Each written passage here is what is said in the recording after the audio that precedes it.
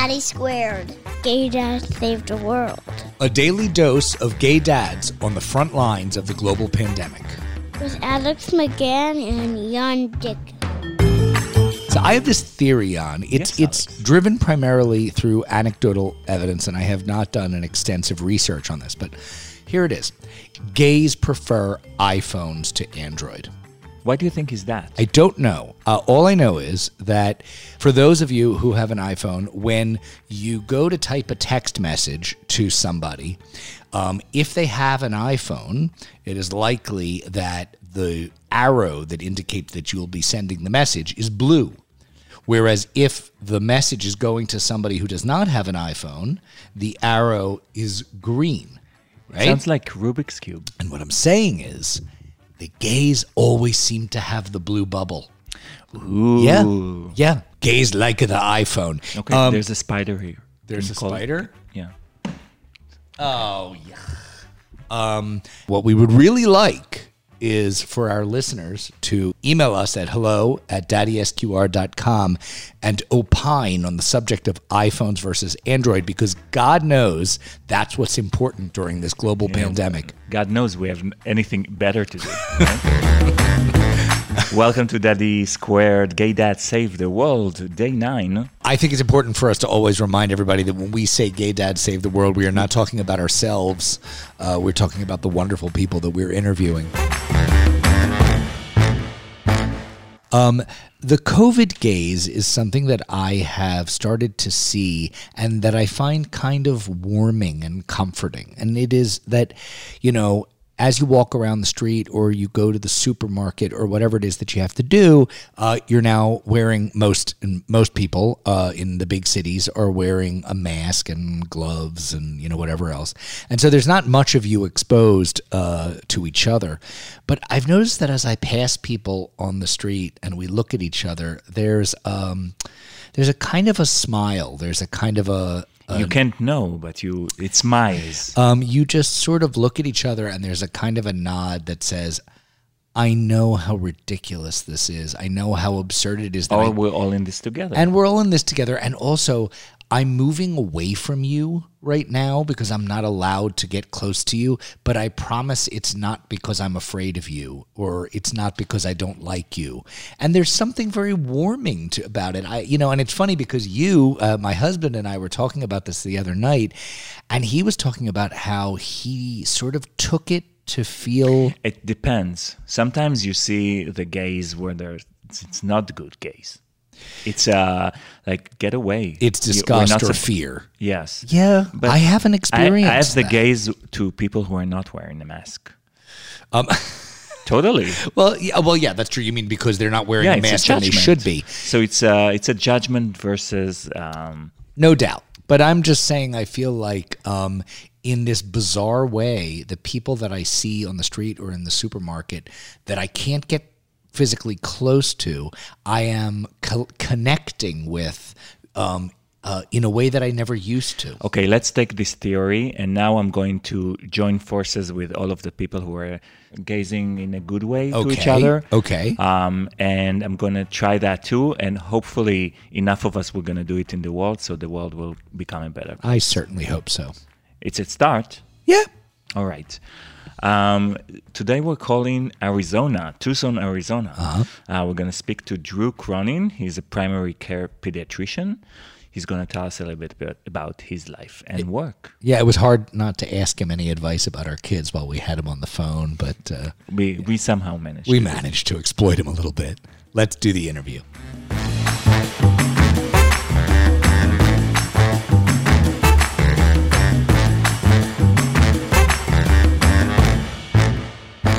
Hi, Drew. Hello. Hi. Oh, good. You can hear me. Yes. We can hear you. Let's start. Tell us a little bit about your work and how has it changed since the pandemic? So I am a general pediatrician, and I also have a large transgender medicine practice as well. And it has radically changed. As a pediatrician, most of my day is normally spent taking care of well kids. And since we want to keep kids well, we're keeping them away from the office. So it means that we've really dropped a huge part of what we do and instead are doing critical visits by video or telephone, and then visits where we have to have an exam and it's critical we bring into the office. And so it's a huge change. Yeah, it sounds that way. I mean, I assume that there's quite a bit that you can get done via video. What is the ultimate impact, though, in terms of, what do these patients have to delay that they would otherwise be able to do with you? For a lot of kids, it's those wellness checks. It's where we bring someone in to make sure they're developing correctly. If they're in school, that school is going well, talking about their diet and exercise. So it's those things that, and the focus of pediatrics is always helping people reach their potential, be the best they can be. It's not like adult medicine where you're just trying to cure all their illnesses and treat their problems. Mm-hmm. And so a lot of it's just putting off this routine checking to make sure we're still progressing the way we should be. Because we're still seeing the kids with coughs and colds to make sure, their oxygen isn't falling apart. They don't need to be at the hospital. Right. And that's what primary care pediatrics is doing right now, is we're keeping kids out of the emergency room so people in emergency rooms can take care of the people who are really, really sick. Right. And so tell us, can you give us a little bit of a family, your family situation? What you got?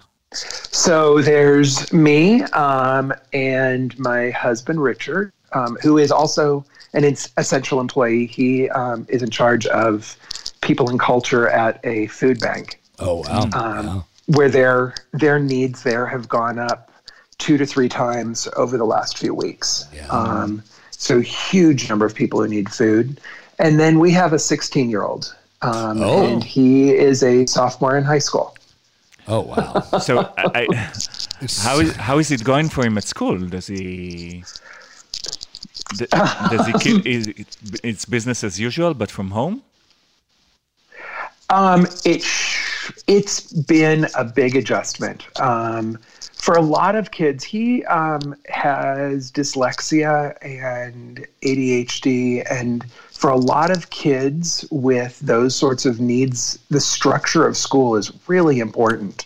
And so the being there, having a teacher tell you what to do at set times, helping them to break down what your homework is.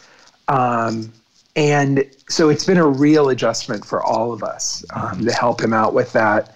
And we're actually tending to focus more on the things he really enjoys learning about. So he's involved with an internship doing monitoring of different species in the area, and we're tying that into his biology class. Mm-hmm. He likes theater, so we're watching more plays and musicals and applying the principles that his teacher at school has for theater. And letting some things go by the wayside. Yeah. Well, I think we all have some experience with letting things go by the wayside during this time. Do you guys want to kill each other yet? Not most days and most times. So wait a second. So did you have him since birth? No. I actually adopted my son from Russia when he was 2.5. Okay. Did it by myself because I was single at the time. Yeah. But also because in Russia, we wanted to go back and do it again. But in Russia, the U.S. cut off our relations for adoption there. Right. But also you can't adopt if there's another person of the same sex living in the house. Right. But you could adopt because you were single, as a single dad. Yes. Right. Yeah, it's crazy. You can adopt as a single man, but if you're a man with a support system, you weren't allowed to. Yeah, well, that makes lots and lots of sense. For Russia, it makes a lot. So tell me, a question. I have a question. We have 2 4-year-olds, and it's really the toddler time. Since they started talking and they basically haven't stopped demanding stuff from us, I'm pretty sure this is like the most difficult time of a kid's life. But from what I hear, teenagers are much more difficult. What, in your experience, what is more difficult? I should probably just lie to you and say, yes, this is the worst it is. It's going to get better every day from now on. Don't lie. You're emerging from that very difficult toddler time. From about 4 until they're tweens, there's a lot of good stuff that happens in there. They still believe you. They want to please you. They are learning new stuff constantly, and it's really exciting. And a teenager is basically the same as a 2 or 3 year old. And interestingly, I mean, we're in the sandwich generation, so we're taking care of my husband's father as well, is in a memory care center near here. And the needs of someone at that age are very similar to a teenager or a toddler. It's very focused on them. And it can be very challenging. I have to say, though, teenagers, there is also a certain rewarding bit to it that when they like you, they are fun to hang out with, and they are hysterically funny. And my son is very smart, and so during those times, it is great. Right. Yeah. So tell us, during this time, can you identify some things that you consider to be silver linings of this, horrible global pandemic, that things that have changed or experiences that you're having that are special? Yeah, I would say there are definitely more times for interaction with my son than we would normally have. And so it's those times that you don't plan, where, I'm sitting there cooking something and he comes over to say hi because he's gotten tired of whatever's going on in the house, and we can talk for a little while. Yeah. It's those kind of stolen moments. And for my husband and I, there's definitely the feeling of we're on a team, we're working together, that really comes into focus in moments like this. That there is no one I would rather be in a pandemic with than him, because I 100% can trust him. Oh, God, you're making my husband and I hold hands right now while you just said that. How dare you? So what is the last time you laughed? There was a dad joke. There was a dad joke I saw online that made me laugh. Which hopefully you haven't already mentioned this or heard it. Wow, tell us. Do you know what the difference is between Dubai and Abu Dhabi? No. Well, Dubai, they don't like the Flintstones, but the people in Abu Dhabi do.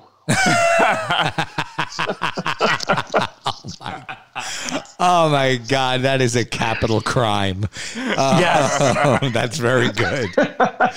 Well, I know your 4-year-olds will probably like that. My 16-year-old will roll his eyes and then laugh under his breath. Yeah, of course he's laughing. Oh my God, that's really funny. The people of Abu Dhabi probably wouldn't get it. Actually, they might, because a lot of the old cartoons get out there. That's really good. Yes. That's good stuff. Thank you. And listen, one last question that we think is really very, very important. And that is very important, which is we would like you to share with us the food that you have eaten over the last week that you are the most ashamed of.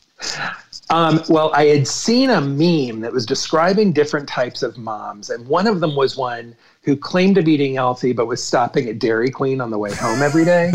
And I am that parent. I have stopped at Dairy Queen so often, and the Snickerdoodle Blizzard that I rolled my eyes at a month ago is now on my top 10 list. Oh my God. It's amazing. I mean, it's like 3,000 calories in a cup, and it's amazing. Doesn't it come? It comes with a defibrillator, doesn't it? Pretty sure. The saddest part is I know which Dairy Queen's in town it's larger and which ones it's smaller and where I can get the best for my money. That's excellent. This is the most important and informative information that you've provided. Listen, we cannot thank you enough for coming on and sharing your story with us. And of course, we can't thank you enough for what you're doing during this pandemic and miserable situation. Well, thank you very much. I do appreciate it. I got to tell you, I love my job. I'm very lucky to have it. And I admire the people who are out there on the front lines in emergency rooms and ICUs doing even more. You said it. They're walking into the fire every day. You said it. Thank you so much. Take Drew. care. Thanks a lot. Have a good day. Bye. That is clear.